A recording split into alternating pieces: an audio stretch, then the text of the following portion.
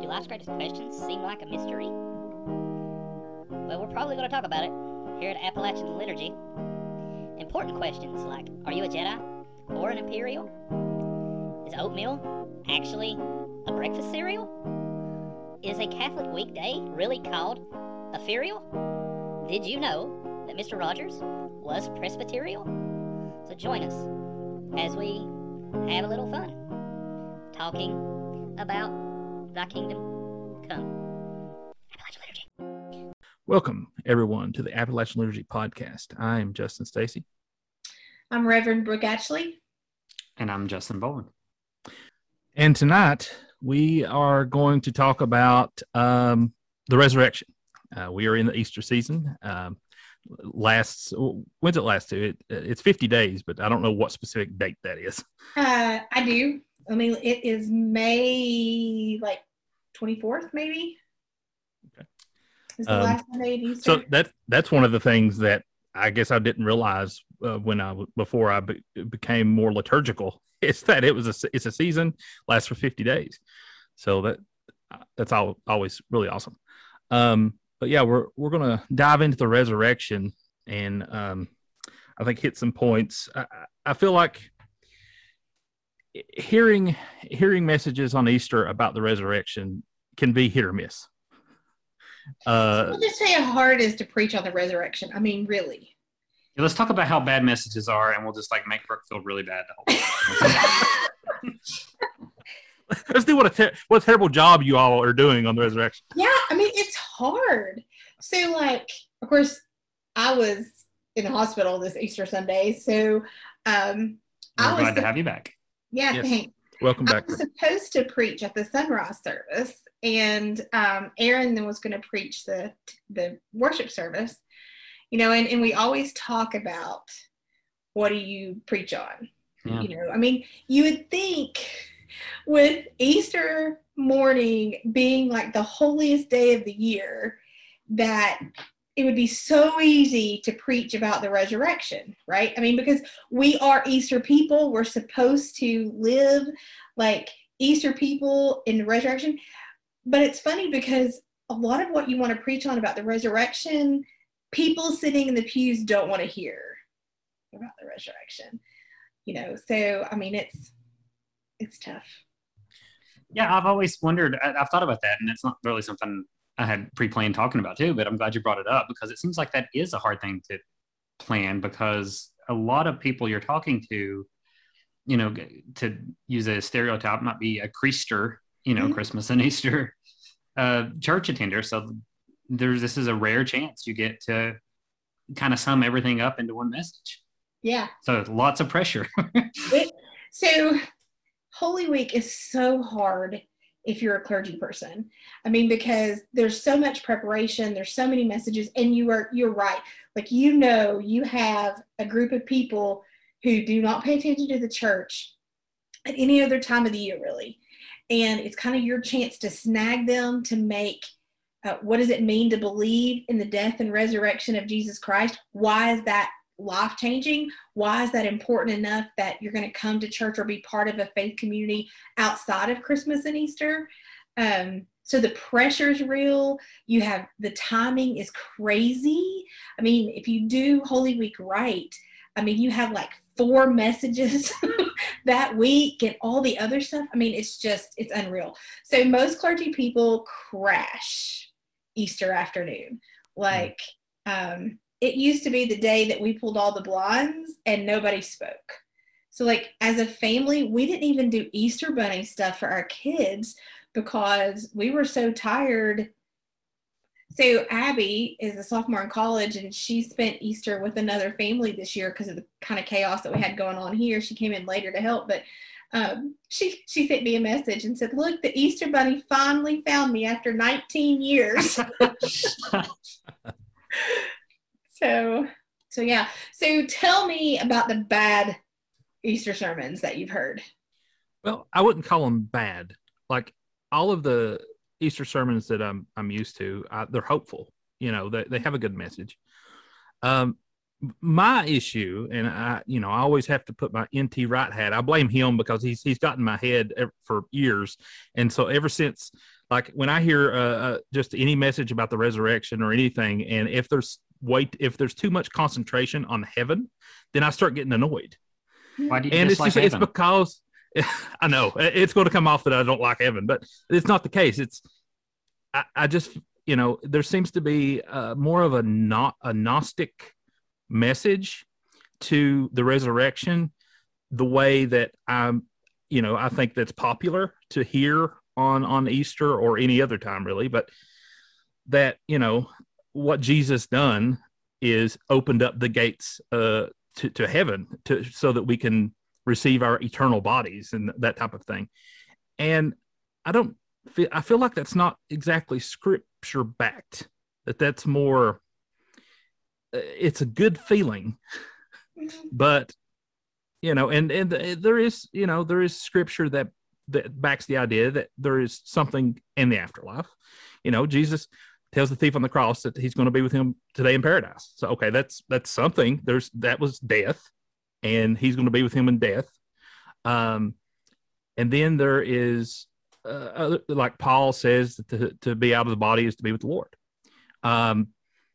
So there is something clearly, but to me, that's not resurrection.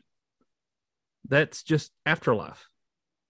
That's what I think you seem like you're getting at is like you dislike the idea of like putting it as this other entirely type thing and not emphasizing like the redemption of our bodies, redemption of creation entirely type thing that Easter is kind of the fulfillment of. Yeah. I feel like when you take away the physical parts of resurrection, including creation, it's not just resurrection to us.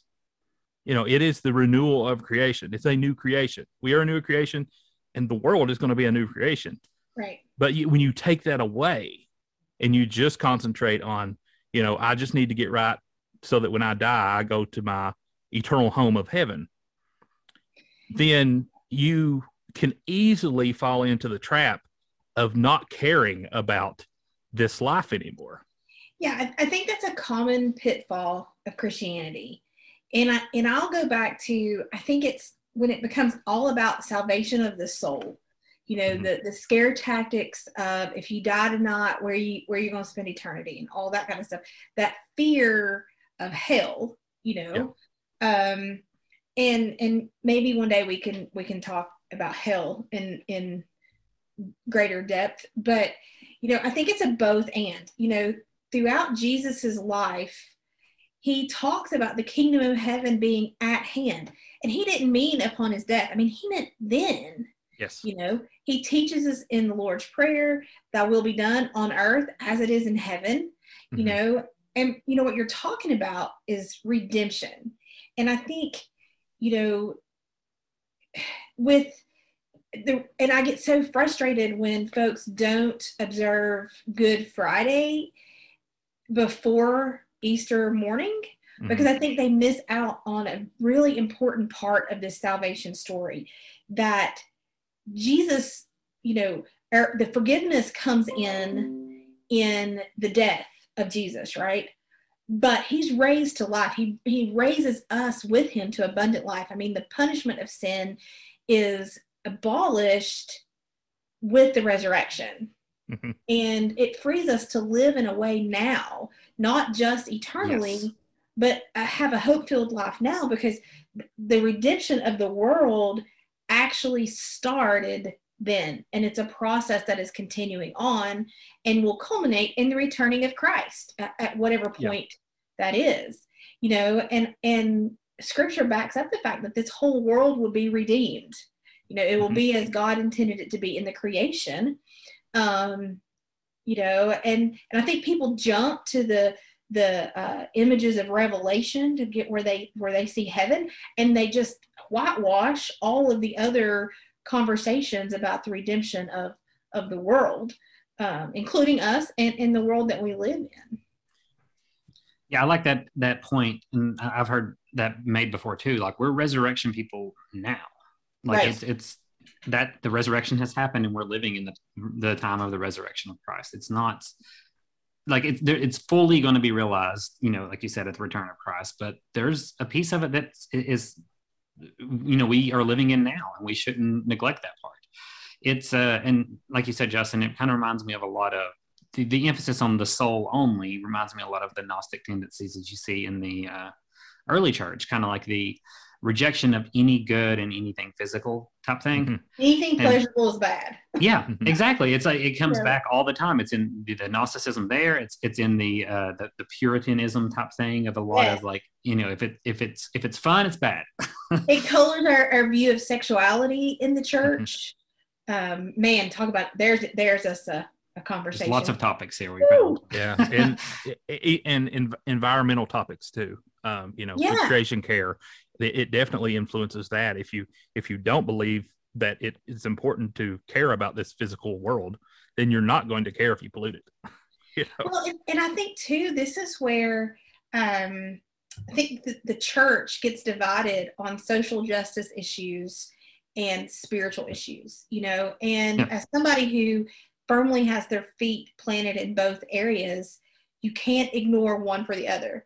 And what happens is a lot of times you'll see people who will either just be socially justice minded, right? They separate that from the good news of Christ. I mean, that they will say, I do this because I believe Jesus loves you and God loves you and you shouldn't suffer. But they never talk about that with folks. And then you've got folks who never do any of the social justice stuff because they're only wanting, your soul to be saved. Yep. And there really is a marrying. I mean, if you really look at the gospel of Jesus, I said that like a preacher. Jesus, it's married. It's a both and. And I think throughout Jesus's life, you see that both and. And I'll go back, we've talked about this before, when you're looking at the writings of Paul, and as a congregation right now, we're reading through Philippians through Easter time. And you've got to remember, Jesus is talking to people who don't know that he's the Son of God. Mm-hmm. Paul's talking to people who are claiming to be followers of Jesus. Exactly. And there's a difference there. Yeah. I think it's really interesting that it seems as though we've adopted an interpretation of Christianity in our modern times that is all about saving souls. Mm-hmm. That is the spreading of the gospel. That's the only thing we think of, just saving someone that's an unbeliever. Once you become a believer, we're good. There's and that was one of the things that kind of turned me off with some of the more contemporary churches. Like, to me, when I would listen to a sermon at a more modern, what I would call modern church, like what are some of the popular ones? Hillsong, is that one? Sure. Okay. Yeah. We'll throw them under the bus. I've heard their name, but it's a message of, here's why you need Jesus. So it's to the unbeliever. And I think that's definitely been a problem in the past, and I've definitely noticed that as well. I feel like that's also something that a lot of churches have become more cognizant about in like emphasizing more growth as disciples of Christ. Small groups. Like small There's groups. A lot of small that's groups. Exactly what I was thinking. That seems like it's become people have noticed that it's a problem. So I think you're noticing a problem that luckily people are also noticing. Right. And that's good. Small groups are great for that type of stuff. But I think it's more scriptural backed for the church to be more in line with what Paul did in discipling. This is what, and that's why I like the liturgical traditions. It's what it seems like that's what they're doing. They're discipling with the liturgy. So I do think that we've had this pushback with our mainstream churches, right? Mm-hmm. Our mainstream churches have really pushed back against any eternal conversation. It's always about the here and now. And there's no talk about eternity. Whereas with our more evangelical churches, it's all about the here and now. I mean, afterlife, but not much about the here and now. And so, I think there's a lot of pushback. And I think it really, you've really got to look at what is grace? What does salvation really mean? Is this a once saved, always saved? I mean, Aaron preached a whole sermon this past Easter Sunday on the fallacy of the sinner's prayer. Oh, I'm going to have to go back and listen to that. Oh, yeah, go back. Sounds, Easter that Sunday. sounds good. Yeah. You know, and he talks about how there's this huge emphasis on that. And does that really make us, is that the end all? Yeah. You know, and I love the fact that we have glimpses of Jesus's life after the resurrection. Like he doesn't just immediately be resurrected and poof, he's gone again. But we see him encounter folks and they have to recognize the risen Jesus because he's different, right? Yeah. Just like we are supposed, as resurrected people, we are supposed to be different. Yep. And we get that right sometimes and we get that wrong sometimes. I mean, we still, it's not like because we believe in Jesus and we're resurrected people, we don't suffer the consequences of our sin and others. And that personal evil has gone away, you know. And so we do have those consequences, but it's a process. And hopefully, as we follow Jesus longer in our lives, we look different. I mean, if me at 45 am acting the same way as I did in my early 20s and late teens, when I really started contemplating what it meant to follow Jesus, I'm in trouble. Right. You know, I'm in trouble. Isn't that's the theological idea of sanctification, right? Yes. Of becoming more sanctified. Yeah. And isn't that the kind of what motivates the idea of purgatory, bowling, that in the afterlife? That's part of it. Yeah. Obviously. Yeah. That there's more of a sanctification process in the afterlife. Yeah. Yeah. And one thing I was going to add to that too, I love the idea of the both and. That's one of my favorite things about list. One of my favorite topics is that Christianity's as a whole a combination of both and of sometimes seemingly contradictory ideas type thing, but it's what makes us human. And I think what you're talking about here in general too is that when you emphasize only like a spiritual resurrection or spiritually in heaven or something like that, we're missing a big part of what makes us human. We're body and soul. We're not just a soul with a body. God made us as a body and soul. It's that both and. And what you're leaving a part out. It's not reducing what, you know, the resurrection is, not reducing what heaven is or the afterlife is, but it's actually adding to it. It's adding onto it something that is distinctively part of our human nature that God created us to be. It's believing that God created us to be more than we're kind of giving him credit for, really. Yeah. And I can understand kind of where some of this confusion is coming from. I used to be solely on board with just a spiritual, well, I die, I go to heaven, and that's where I'm at for eternity. Before my eyes were opened on this isn't really backed with scripture.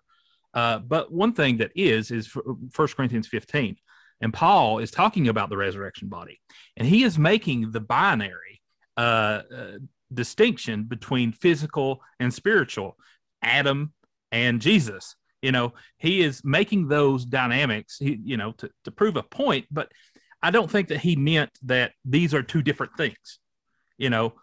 What he's saying is resurrection bodies put these things together.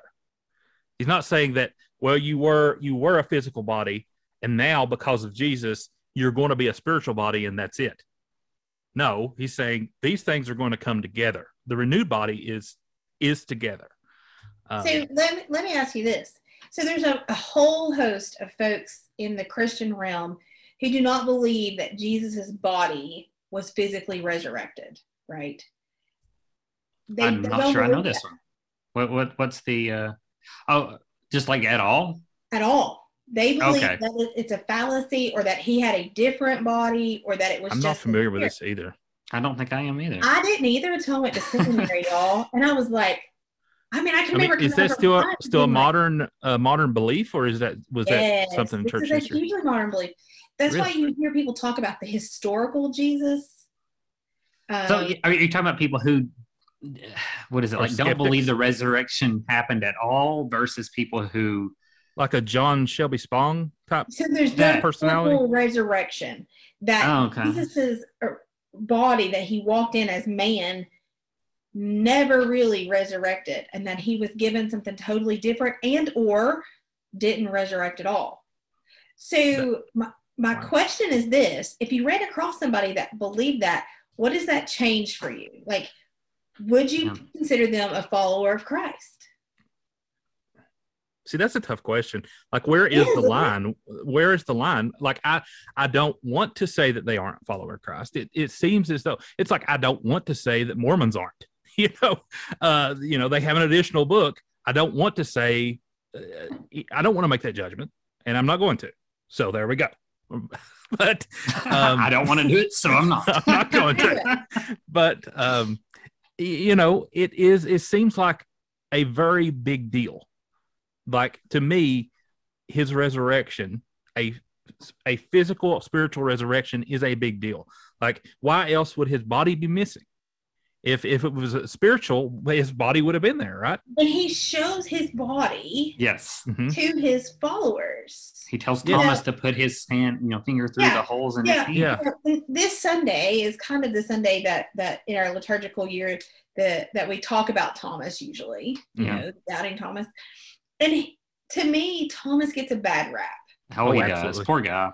But everybody else was like, who is this person standing before us? I mean, the folks on the road to Emmaus, the fellows everybody. But we blame Thomas. I mean, it's a doubting Thomas. Like, what the heck? But I think it's important to acknowledge that there are people who do not believe in that it is just they believe that it's just a metaphorical resurrection. I have a hard time with that, like counting that. That's certainly not, Orthodox Christianity at the very least. No, I feel anything that's denying basic tenets of the Apostles' Creed seems hard for me to square. That's where that's hard for me too. Yeah. So my favorite part of the whole Easter morning story when you're reading it is when the women are asked, why do you look for the living among the dead? Oh, yeah. That's my all-time favorite thing. That's actually what I was going to preach on Sunday morning was, what does that mean? And what does that mean for us today? Do we look for the living among the dead? And I think about the way our churches kind of were pre-pandemic.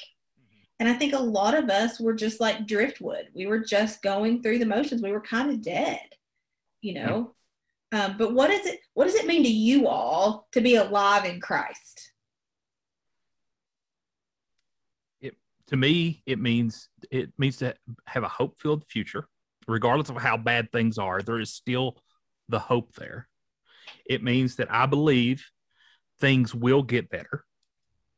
I believe, I do have that security that when I do die, I am going to be with the Lord, because I believe that is scriptural based. Now, what that looks like, do I think that heaven is some far off place? No, I don't. I believe heaven is a state. It's a. You mean you don't feel like you're going to be floating on a little cloud with a harp and wings? If so, I'm going to be bored to death. I mean that. I can't play the harp, and at least let me play guitar or something. But, I don't think that's going to be how it is. Like, I think a lot of our images of heaven actually comes from people with near-death experiences that come back and tells it in books. So we get that in popular culture. I've seen my family members and all that. You're not like, there's no scripture there that's saying you're going to see your family members. I do believe that you will, but I think that there's a lot of popular culture in there. I also think there's a lot of like medieval painting imagery of heaven that gets blended in as well. I don't know what heaven's going to look like. A lot of people think Dante as if it's the exactly. It's similar with heaven. So I don't know what heaven's going to look like. I believe that it's a state. It's like a rest. I also don't really think that the judgment happens at death, because why else would we need the resurrection and the final judgment? This is a personal judgment, and a general judgment is the historical view of that. But I mean, I don't know how that works. Like, do people instantly go to hell? I guess that's more what I would be concerned about. Like or are they in some some purgatory place, or I don't know. Like, there's a lot of things that I don't know about the afterlife. Why don't you know every question to everything? I don't know. Justin. But because I'm in Christ, I know that in the afterlife, I'm going to be with Christ in some form or fashion. And I know that there is going to be a resurrection of myself, everyone else, and the creation. And because of that, it gives me just the ultimate hope. Yeah, I think that's it. I like the idea of hope as being kind of the centerpiece, and the space salvi and hope we are saved type thing. We talk about, like, when we think about, like, what all Jesus brought us by becoming incarnate. He, obviously brought us teachings, truth. All these things are true, but ultimately, what like, I know in Pope Benedict's Jesus of Nazareth series, he talks a lot about what he ultimately brought us is God himself. That Emmanuel, that God being with us, and that comfort, that hope, that's what it means to be a resurrected people, that living with that hope. Yeah, and I think as the church and as followers of Christ, we miss an opportunity sometimes to live as people of hope. Oh, yeah. Mm-hmm. And that does a disservice to the resurrection of Christ. I think when church services consistently revolve around making people feel guilty or bad or scared, that we do a disservice to the hope and the light that was brought in the resurrection. But talking about heaven, Stacey, reminded me of a time when I was probably in middle school, because my sister was in elementary school, and at the church that we were attending at the time, everybody was very concerned because she had not taken the walk, the walk down the aisle to profess Jesus and all that stuff. So the pastor comes over to our house and he's talking to my sister, and he says, "Don't you want to live in heaven?" And she says, "Well, I don't know what heaven's like, so I can't answer that." So he draws her this picture, y'all. I will never forget this picture. And it's like these mansions, and it's all these bags of money. Oh, wow. And my sister, Lord love her, that was important, and it's still important to her. I mean, she is a financial guru. And she's like, "Sign me up. Like, I want pearl necklaces and all this kind of stuff." Oh, and boy. I can even remember then thinking, this is kind of weird. Like, this doesn't jive. I mean, with it's prosperity gospel. Is what very much so. Yeah. Very much so. So, yeah. Which is, it's interesting. A lot, like I said, it seems like a lot of the things that we get wrong as a church surrounds heaven, the idea of heaven, like, because we're so focused on it. And it's interesting that we're so focused on it, but the only mentions in the Bible is when Jesus is saying that he's bringing the kingdom of heaven. It's at hand. And I think the correct interpretation is, if you want an image of heaven to draw Jesus, you have it. I mean, God is heaven. Like, it's one and the same. Like, wherever God is, that's heaven. Wherever Jesus is, that's heaven. Like, he when he was on earth, he was there.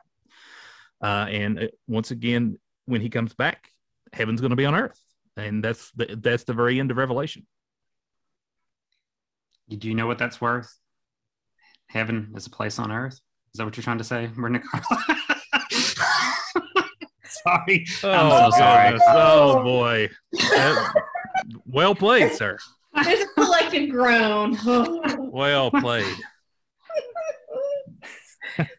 No, I do think that the point about the drawing of heaven, with the, here's your mansion, or something like that. Like, we kind of make it a simplistic, almost child story, really. And I think that example fits because of that. But we're really underselling, when Paul says, "No eye has seen, no ear has heard," and yet heaven's going to be exactly like this. And I know most people don't say heaven's exactly like this, but we feel like we kind of have a general idea of what it's going to be like. And lots of times it is that kind of simplistic viewpoint.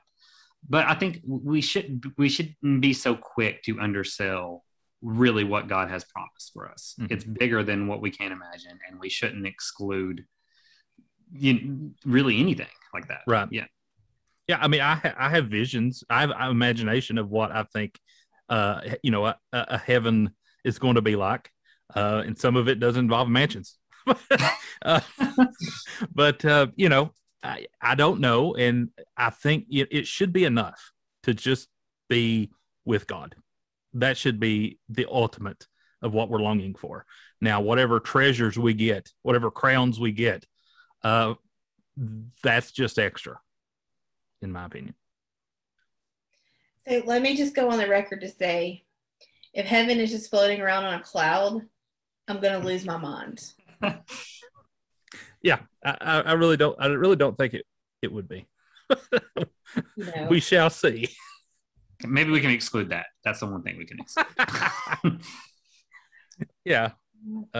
So Greg Boyd, I know this is one of his pet peeves about heaven as well, and I remember him saying that like a lot of the near-death experience stories, he kind of writes them off because he says that there is no way that we can prove that what they're seeing is accurate, that it could be something more scientific, something, whatever their brain interacting with in that so many minutes that they had died, that we shouldn't hold that as something gospel because there's no scripture really backing that type of visions can happen.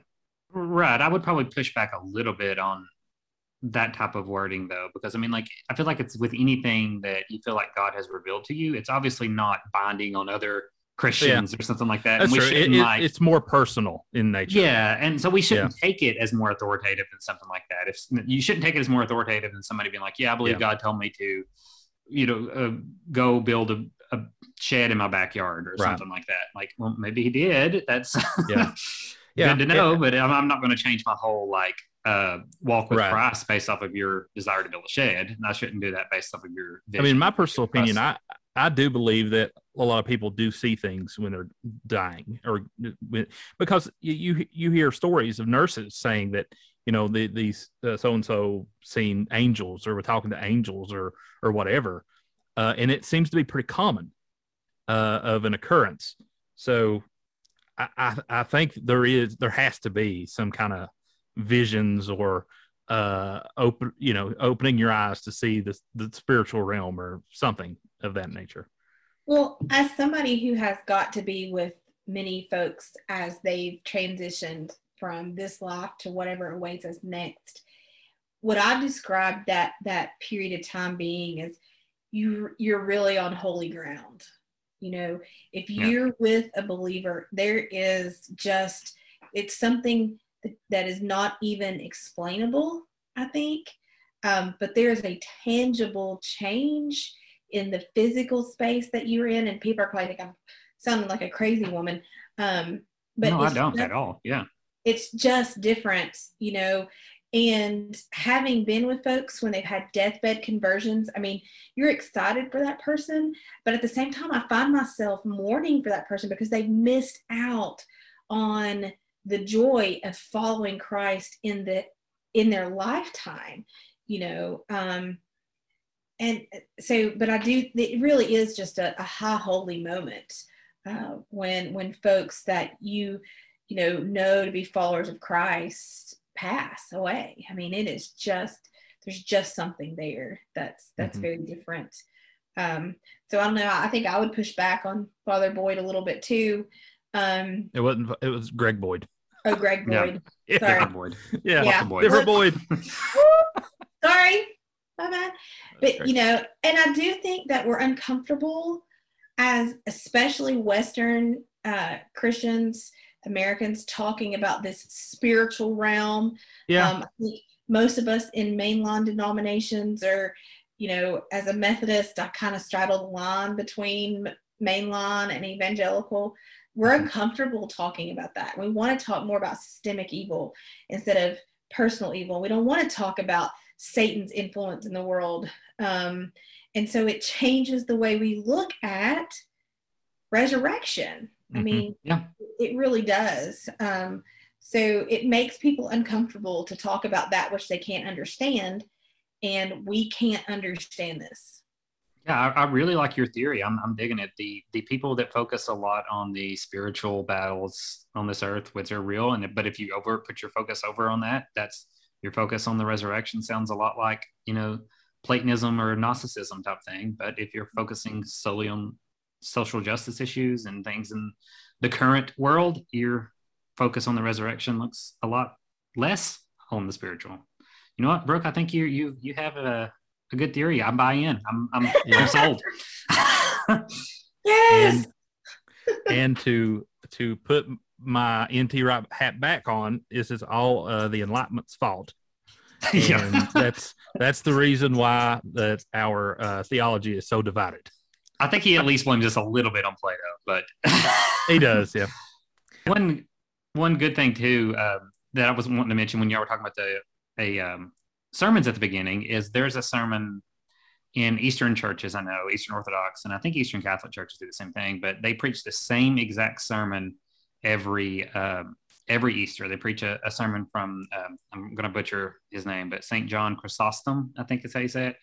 And it's the exact same one. They read that same homily every year, which I think is a pretty interesting way to do it. Obviously, if you're one of those Creaster Christians and you come in on Easter, you hear the same sermon every single year, you might think that's all they ever preach at Sundays, but it's a pretty hopeful message about the resurrection. I think really it sums up the Easter message very well. So it's understandable why they do that, but and I guess they also might want to take off the pressure of having to prepare those Easter homilies. So. Well, and I think sometimes preachers can overthink it. What I want to say to folks all the time, because I've been doing this now for quite a while, is just preach Jesus. Quit making Jesus fit your narrative. Quit picking on social issues and making Scripture fit that. Preach the message, preach Scripture, and all that stuff comes into play. Yep. But so which leads me to my biggest pet peeve with preachers is when something will happen, towards the end of the week, and they're all like, "Who's changing their message for Sunday?" I'm like, no, the world doesn't dictate the message that I bring. So anyway, maybe we need to do a thing sometimes on Brooke's pet peeves of pastors. We should definitely have some pet peeves. That would be great. That would be great. We will fit that in somewhere. What really grinds my gears? Oh goodness, that's good stuff. We could even make that as extra content for Patreon when we get it up. Yeah. All right, good stuff. Well, that's a wrap. So peace be with you and have a good night. Thank you so much for tuning in. We really hope you got some enjoyment out of the podcast this week. Remember to check out our website, www.appalachianliturgy.com, and follow us on all of our social medias. Merch and Patreon is coming soon, so continue to check back for that as well. If you want an easy way to support us, though, make sure to subscribe to our channels and like our videos on YouTube. Also, join our email list for updates and let us know how we're doing. See you next week, everyone. Appalachian Liturgy Podcast is a JRS Studios production.